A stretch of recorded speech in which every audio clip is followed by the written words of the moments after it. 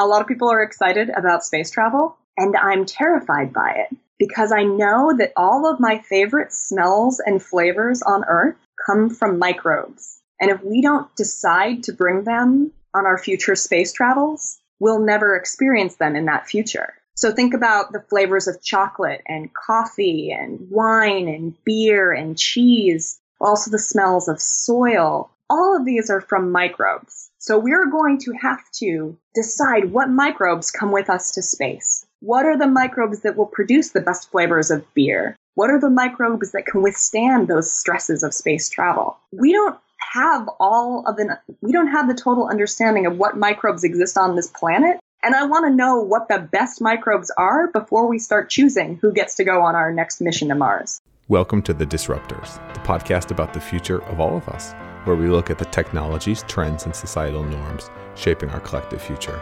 Hear the world's top minds share their insights and predictions on the convergence, direction, and ethics of exponential technologies transforming life as we know it. You can learn more and stay up to date at disruptors.fm.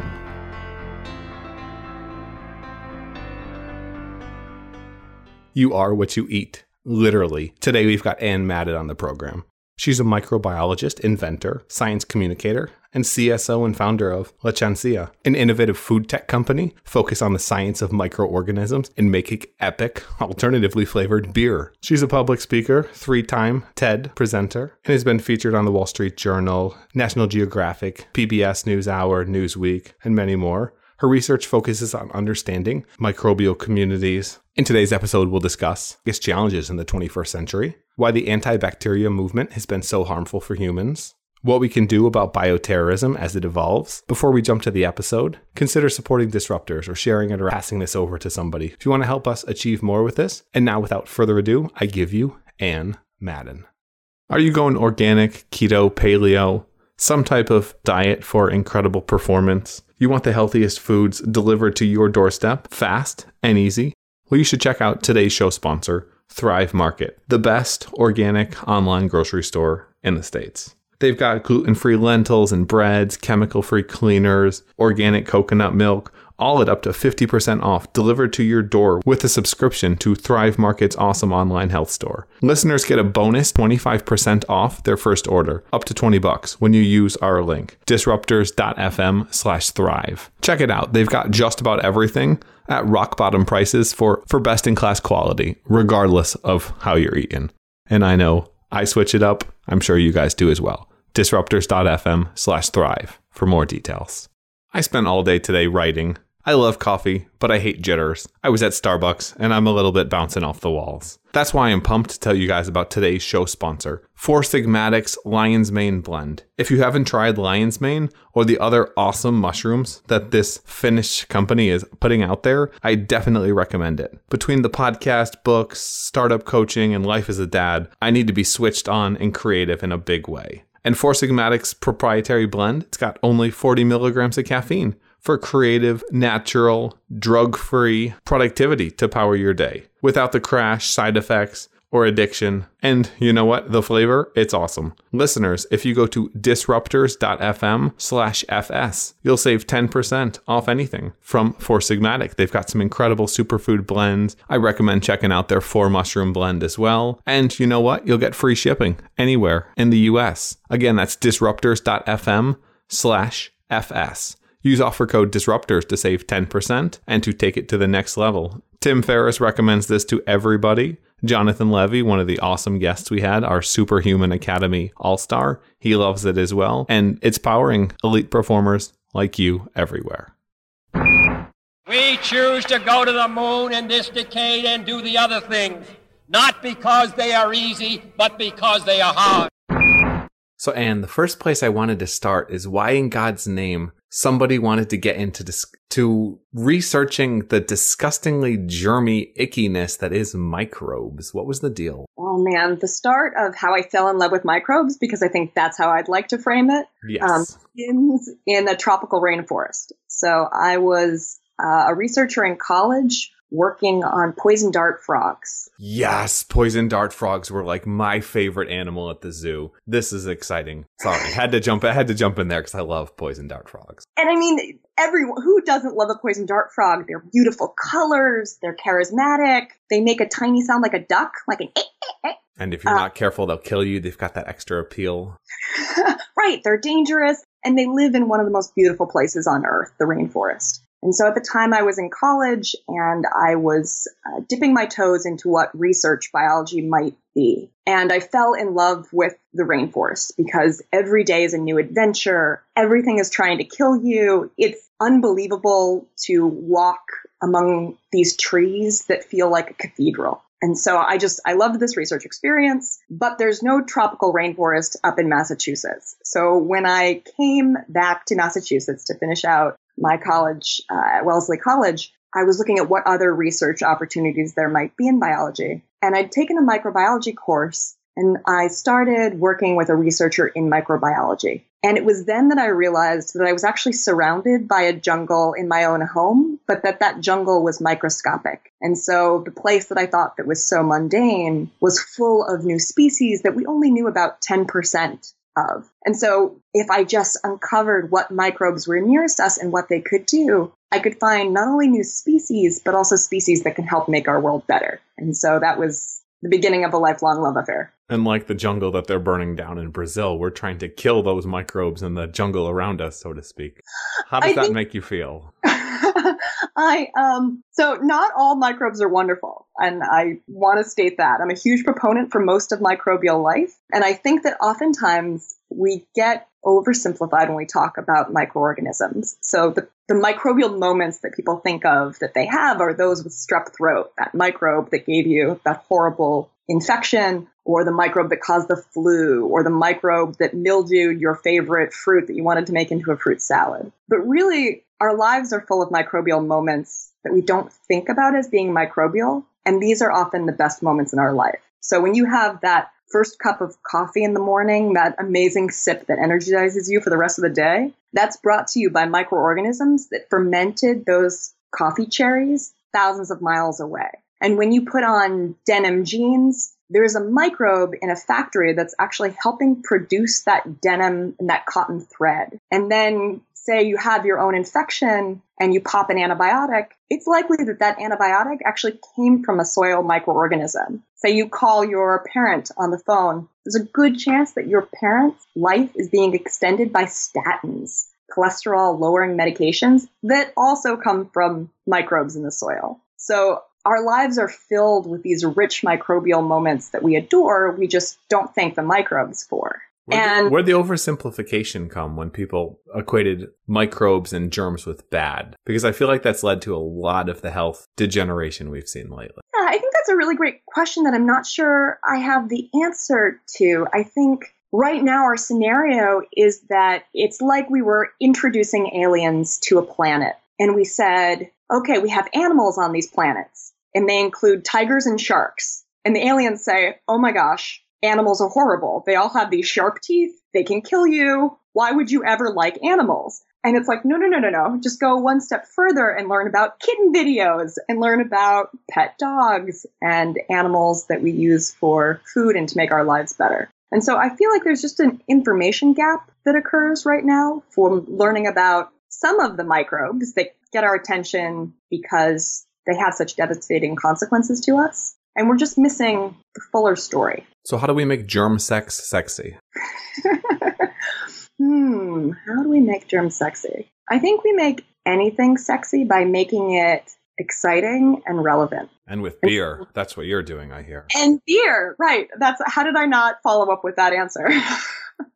So one of the sexiest microbes that exist, I think, are those microbes that make beer. And some of my research is involved in finding new microbes that make new beer flavors and make scalable sour beer technology. And we find them in wasps. So that, I think, is a compelling part of the narrative because it's not just that there are new microbial species that can help us. It's that they're located and hiding in the most unremarkable places. Sour beer that stings, literally. How did you even think to look for this? And how can we, building off of that, find other areas in this microbial world where we can have wonderfully interesting and valuable creations, not just beer, as great as beer is?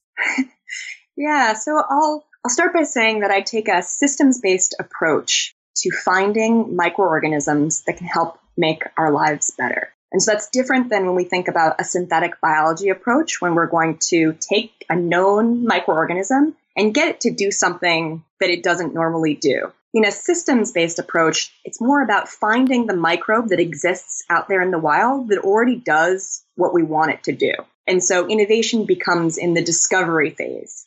For looking at finding new beer microbes, we took this systems-based approach, a group of us working out of North Carolina State University and then out of our company, Lachancia, where we looked to nature and we said, let's throw out all of our assumptions about what we think yeast can do for us. So yeast right now are the microbes that have made beer for us for a long, long time. And there are understandings that the yeast that we use in the lab or that we use in the brewery are the best yeast. They're the only yeast that can make these beers without off flavors. And so we threw out that assumption and looked to nature and said, where are there diverse yeasts that exist? And what other yeasts could be out there that could do new things? Where does it make sense to look to nature, and where does it make sense to try to engineer? Great question. So we looked to nature to find new yeast because we found that there are animals out there that can bioprospect for us, that can be biological drones that do part of the hunting for us.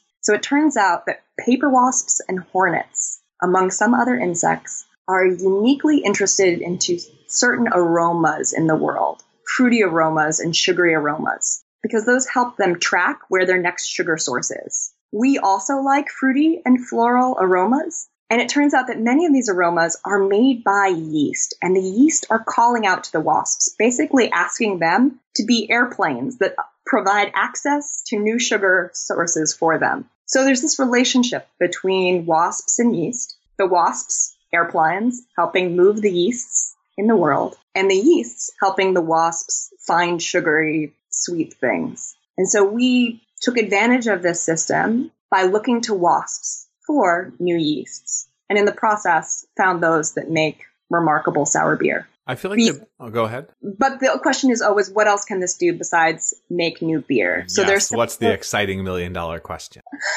So there are different things. I'm going to say that using similar approaches, looking to nature for targeting microbes. In the past, I've worked with biotech companies to find microbes in the soil that can produce novel antibiotics. And I think with the current crisis of antibiotic-resistant bacteria, we know that it's critical now more than ever to find new antibiotics. Many of these are created by microbes in the soil that are basically at war with other microbes. So they're producing these chemicals and compounds, and that's what humans harness to help us fight infections. How do you think about probiotics, antibiotics, prebiotics? I know right now on my shelf I've got some probiotics, and I know for a fact it came out of the soil because there's some solid stuff in the soil ones. But talk to me about that dynamic and then how people are using that or harnessing that for not just antibiotics, but for overall health. Yeah. So I'm a big proponent of describing and researching what microbes can do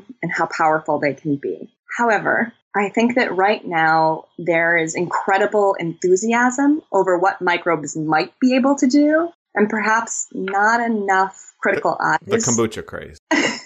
Well, I'll take a step back and say that while some microbes can benefit human health, not all microbes can. And that what I see right now as a concerning trend is that there are companies taking advantage of the public's lack of understanding of microbial communities to put forth some snake oil products. And I'm concerned about that because I'm worried that soon people will start equating the word probiotic or microbial supplement with something that's not effective, that's inefficacious. And that day, it's going to hurt all microbial researchers everywhere, and it's going to hurt our future innovation potential. So there are probiotics that have been shown to increase health. But our microbial community, like the gut, for instance, is what do you think about these testing companies, the gut microbiome testing company? I think a question becomes with any microbial testing company, it's that what does that testing really reveal to us? If you'd like a survey of a list of what species are in your gut, are in a location, then I think the technology is perfectly adapted to tell you that. these are the species that exist within you. But oftentimes we want to know more than just that list of species. We want to know what they're doing, how they're impacting our health, whether they're stable, whether they're going to impact our day-to-day activities, if we can change them. And those aren't necessarily questions that a lot of the testing companies can provide helpful information for. And I think sometimes there seems to be a misalignment between what people hope they're getting from these companies and what they're actually able to get with the current technology. Because there is so much promise. Your gut is your second or arguably first brain. They're very, very intertwined. Undeniably, our future is in your belly. The microbial community of our body is critical to our health. We just don't know all the ways that it is critical and how to manipulate or harness this information in order to create the outcomes we're looking for. What do you think about these fecal transplants? I've seen some really interesting stuff, which is disgusting to hear about. But a lot of health conditions seem to be results of bad microbiomes, not balanced. A lot of things on the order of gut disorders, autism, other things being caused by, oftentimes triggered by the epigenetics happening in the stomach, triggering certain things within their DNA. That's what it seems like from a lay person's perspective that's merely talked to the smart folk.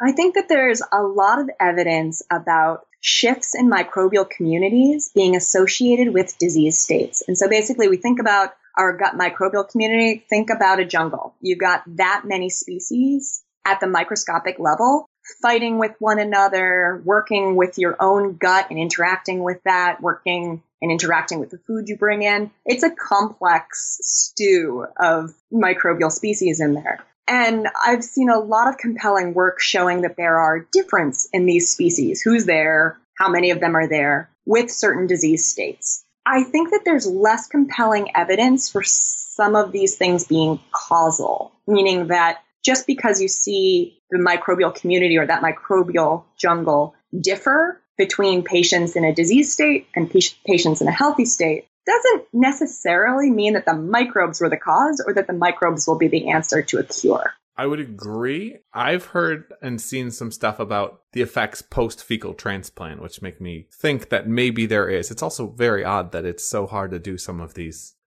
studies. Let's get a non-controversial question as a not personal advice. What do you do personally to stay healthy when it comes to eating icky stuff? So eating a balanced diet, exercising, and maintaining low stress are things that we know make your own body more robust. And whenever we talk about microbe-human dynamics with human microbiome, we are part of that discussion. And so being healthy yourself in terms of having a robust immune system, getting sleep, not being stressed, is definitely what I try and do to maintain a healthier body. And reducing sugar. Sugar seems to be evil when it comes to the biome. I mean, I love donuts, so I don't think I'm going to make any big claims about hating sugar right now.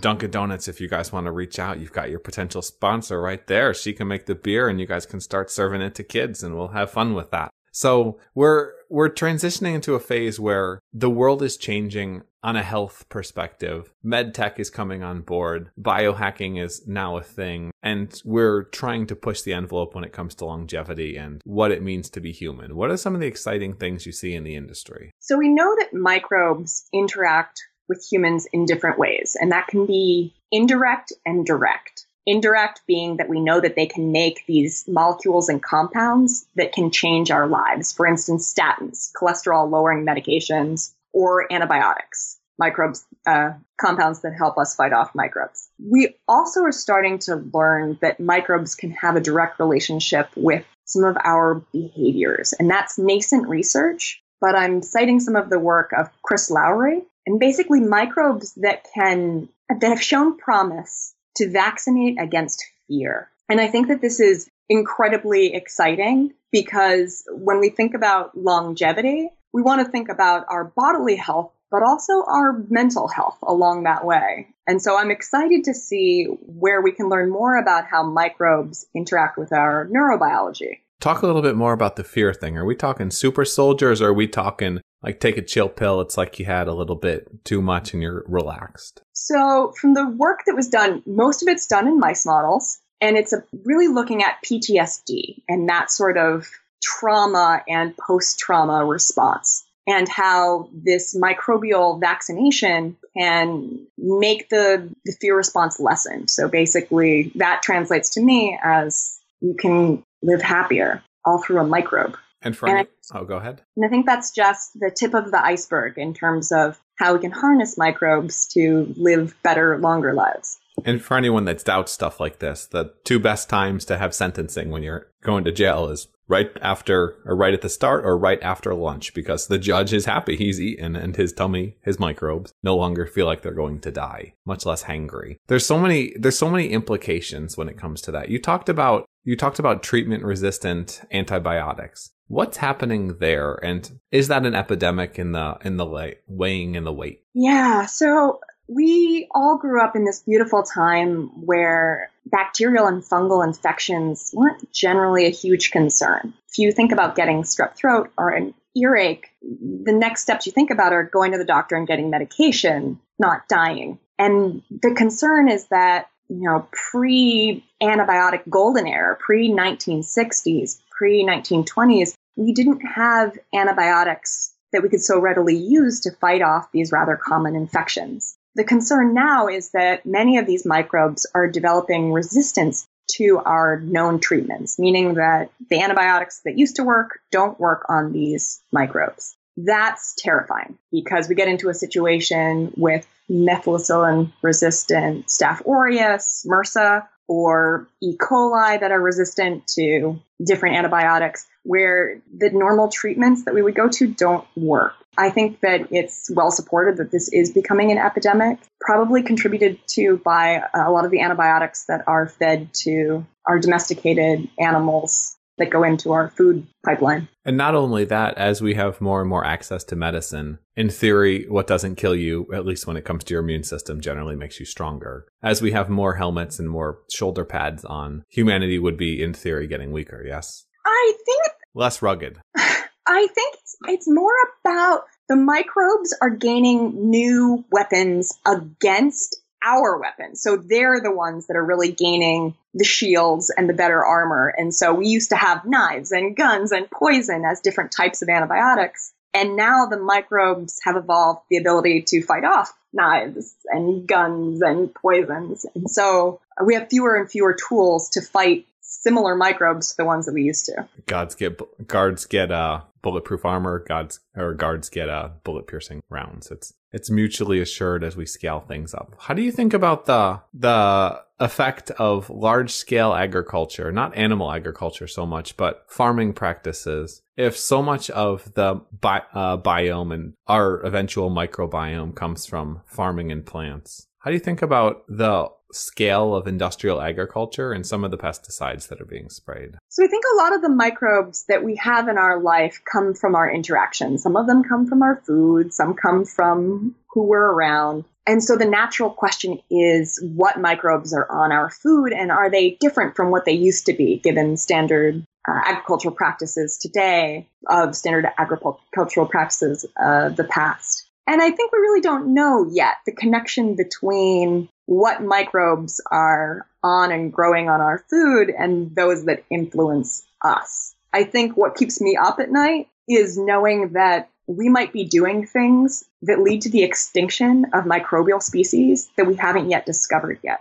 So we don't know what microbes in the world might be critical to us, might be critical to plant health, might be critical to our own health, might be critical to the health of a lemur species that we want to protect. And yet we're still in the discovery phase of these species. And so it's terrifying to think about that species loss that right now is completely cryptic. And the species loss is one thing if it's a beautiful butterfly. It's another thing if it's ants that power the entire ecosystem of the world. How do we think about that discovery when it comes to biomes specifically? To bacteria specifically, so that we don't wipe ourselves or something else out because of ignorance being bliss? Well, I think there are some really beautiful initiatives going on to discover, and there are really beautiful initiatives going on to discover what microbes exist out there, both within different people's guts and out in the world, in soils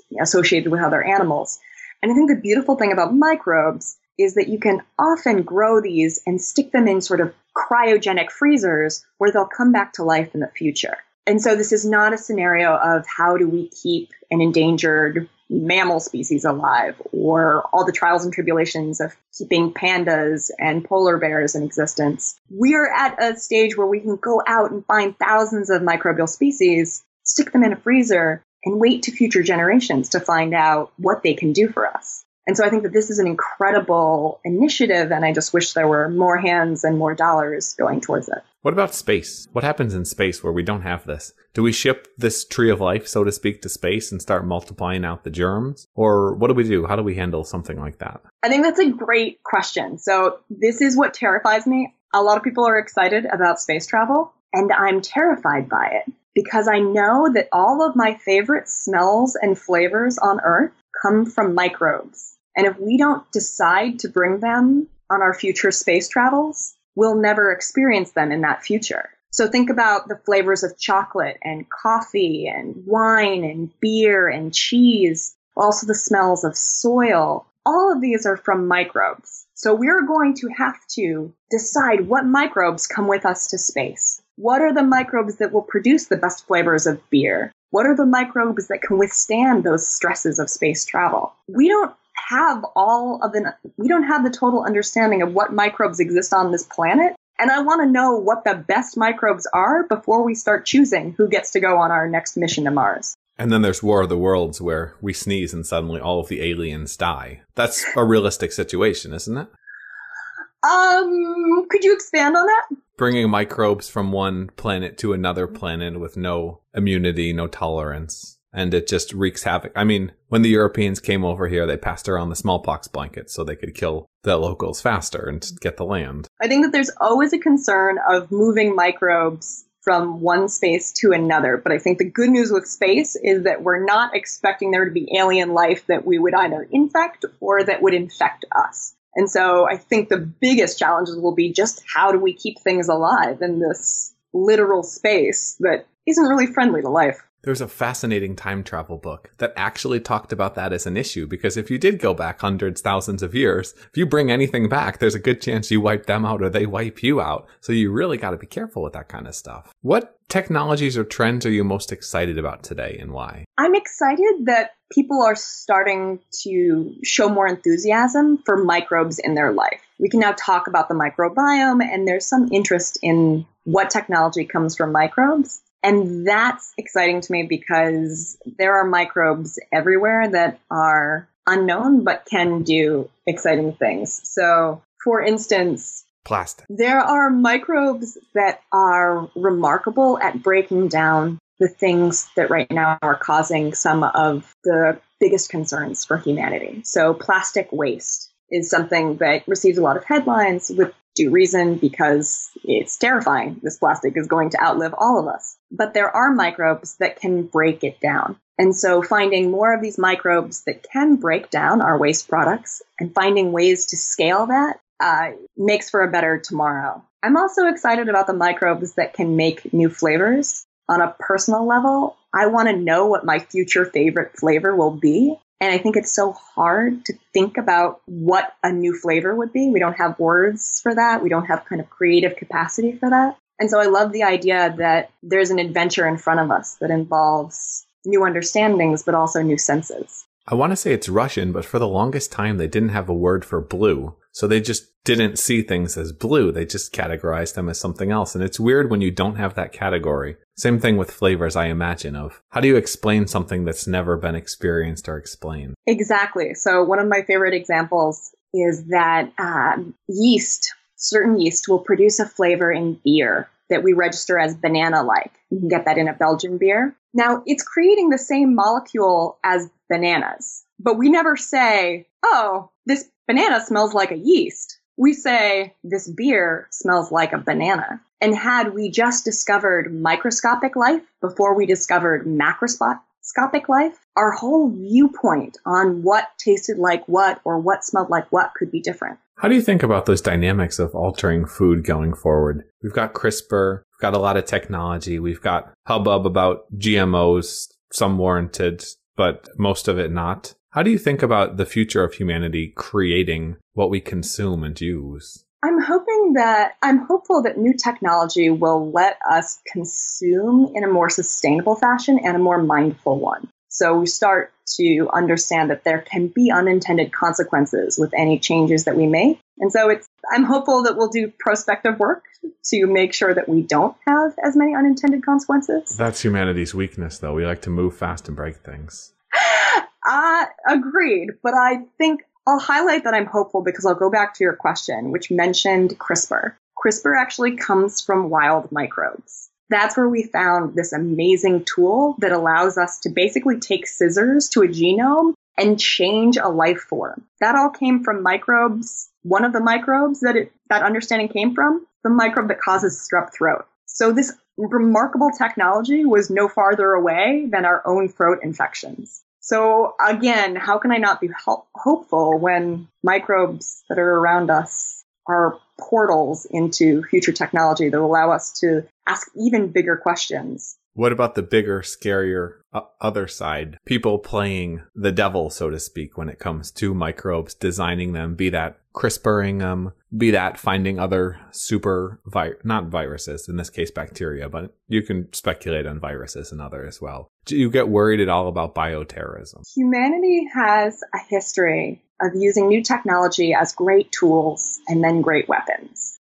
And so I think that concern exists with microbes as well. And I presented at the DEF CON conference in the biohacking space this year, and that was a big discussion point, biosecurity. How do we protect ourselves from these future microbial monsters that people can make in their own kitchens? I'm hopeful that we'll put in place regulations that will increase the safety and reduce the likelihood that bad actors can make microbes that hurt humanity. Personally, I think that there are bigger concerns about the biosecurity of our agriculture system. We tend to be very human-focused. What happens if someone makes a microbe that creates a human disease? But I think we need to be mindful about thinking about all of the other life forms that we rely on and how we keep them secure as well. That's a great point. Someone designed something to wipe out bugs, wipe out ants, wipe out all of the cattle that we're eating. We've got big problems. Is there any way to screen for that? I think that we have a lot of systems in place that keep us safe. So some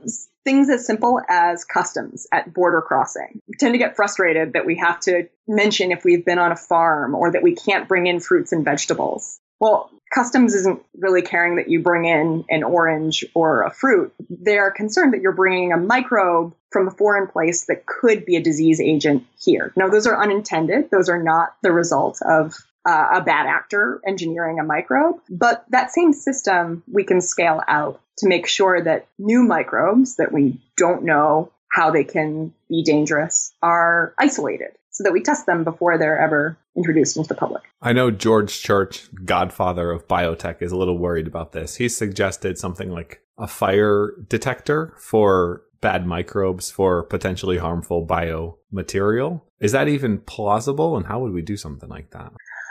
I think that whenever you're faced with a specific question, it's just an engineering problem about how to put it into action. So that's a complicated way of saying that we already have detectors that allow us to understand if there are toxins in our food produced by microbes. We tend to do that small scale testing, but it's just an engineering effort to make that larger scale. So then we're testing for the toxins made for microbes on all of the food that comes in, not just through the pipeline and through the supply chain, but maybe to our homes. Yeah, the king had his poison tester just in case. Maybe we'll all have our own one of these days. That would be a startup right there, guys. I'm not sure you would get people buying it, but that would be a startup. What's the most interesting thing you've seen in the last week? It can be anything. I've been working with an artist on a pop-up art and science exhibit, and one that uses augmented reality to provide a layer of information for the public. And it's been really fun to work with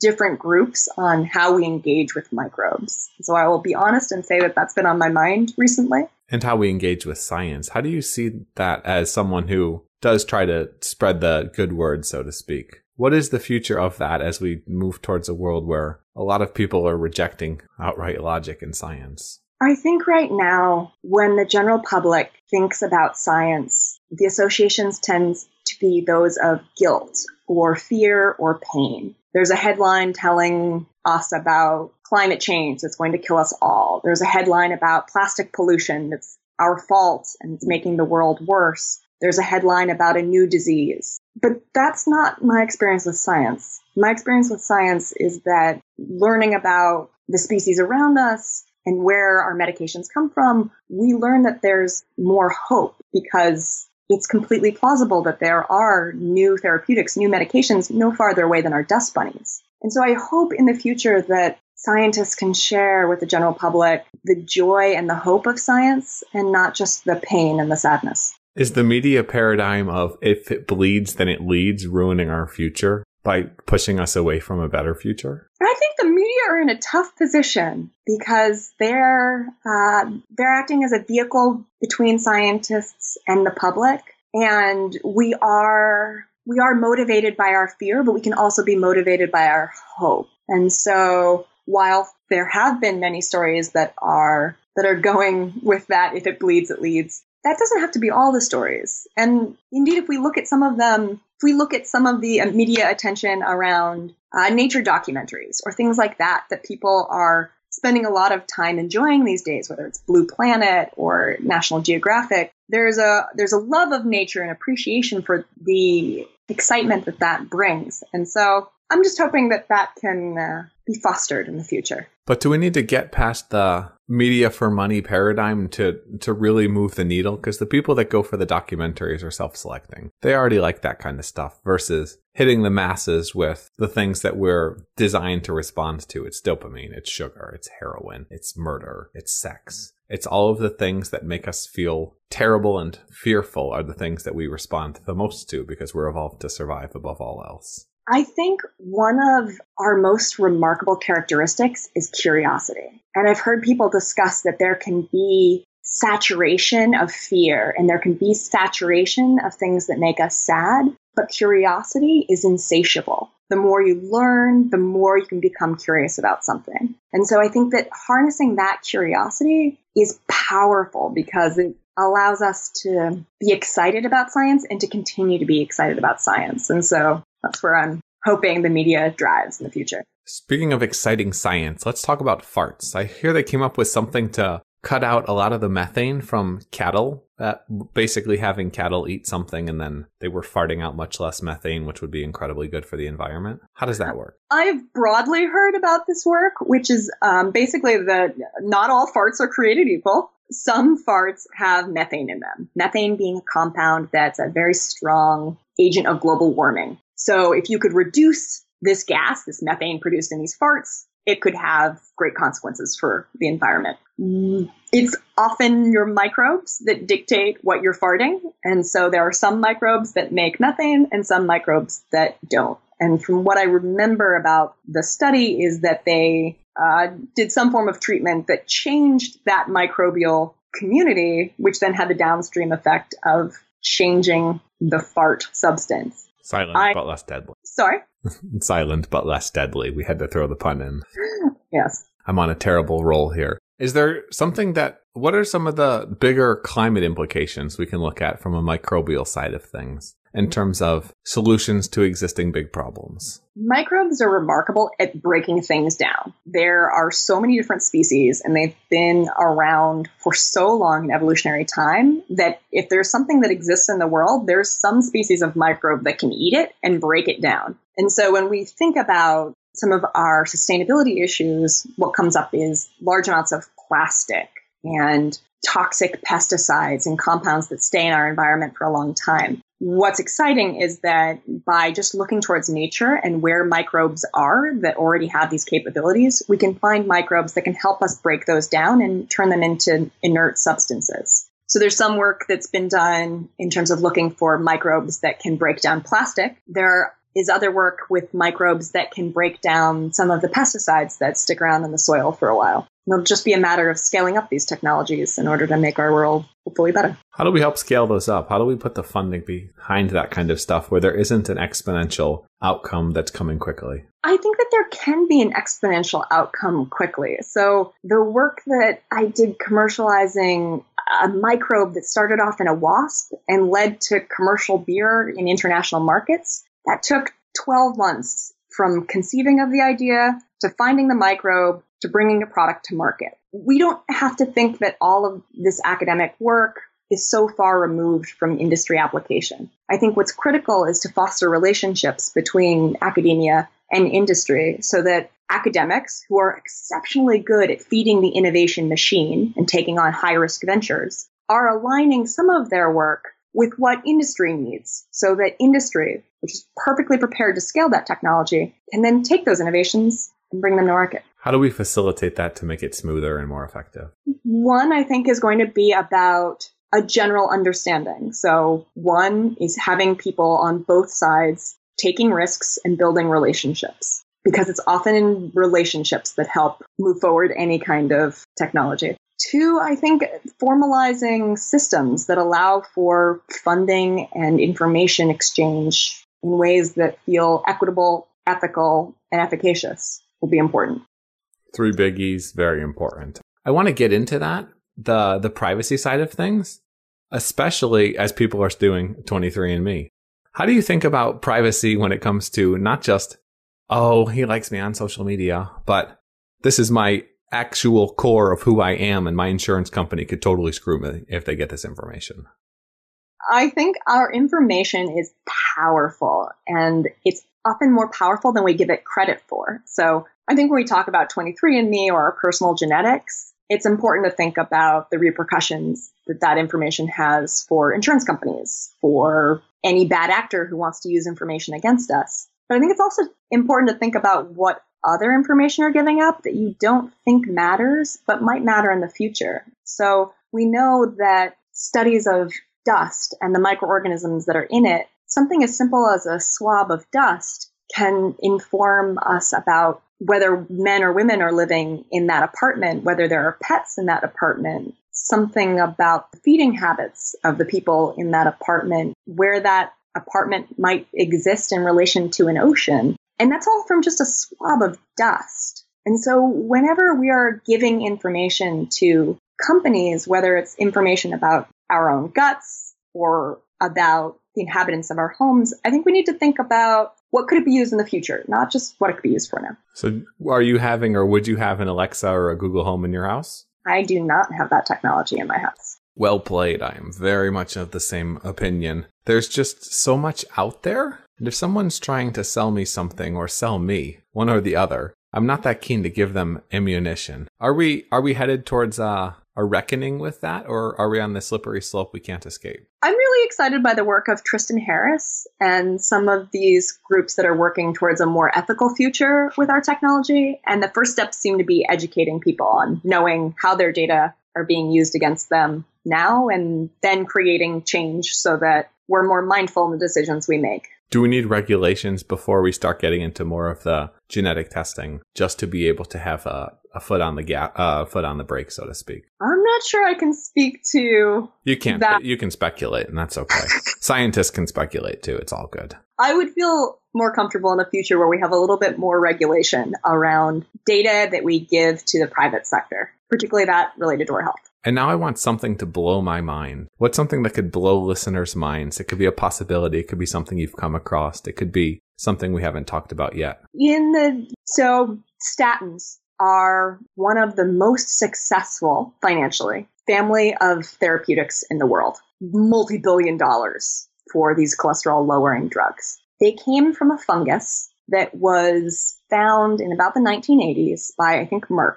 This is a fungus that's in the soil and right now is likely on your shoe. It's everywhere. It's a very common species. And it makes this multi-billion-dollar drug. If you're older than a millennial, it's likely that you had this microbe on your shoes and you never even knew it before it was discovered to be producing this medicine. Just think of what other microbes you might have on your shoe that could be the next billion-dollar drug. I hear statins are actually a little questionable, but that's a topic for another podcast. How do you think about the dynamic between fungus and microbes in terms of the research that's going on? I know, can't think of the guy's name, but they're doing some pretty interesting stuff with fungal species. Apparently there's even more fungi than there are animals in the entire animal kingdom by a long shot. Absolutely. So fungi are much more closely related to us than they are the bacteria that we think of as also being microscopic. Both of these groups of microorganisms have incredible potential, and microbes such as fungi,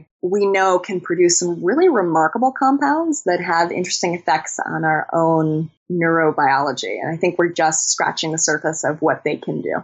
And you're scratching the surface of what we can do with microbes. And before you tell people where to find you, what's one thing you'd want to leave people with? A quote, a call to action. It can be anything. Our last 100 years featured human solutions to microbial problems, but our next 100 years will feature microbial solutions to human problems. Well played. Someone should coin that one. And tell me a little bit more about you, what you're doing, and where people can find you. Sure.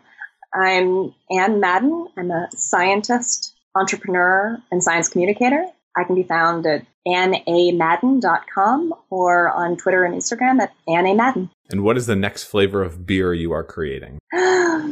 It's a whole new product that goes beyond beer, beyond cider, and beyond sake. Find out more at lachancia.com. If you can spell it, and if not, disruptors.fm will have links there because that is a tough one. That is one piece of advice from a startup guy is make sure it's spellable. That one's, I guess, lachancia if you kind of word it out, but it's interesting stuff you're doing, so you may as well have an interesting name. Thanks for coming on today, Ann. Thanks so much, Matt. And thanks for tuning in, guys. If you've loved this conversation, be it dirty and punny as it is, then be sure to share this around with a friend. It's the most important, most valuable thing you can do for us. It's the biggest high five and awesome hug you can give us to make this a long-term thing that changes the world. We need disruptors on our team so we can disrupt bigger and bigger problems. Ann's doing it. You guys are doing it. Share it around and help us do it. Disruptors.fm, all the major podcasting platforms.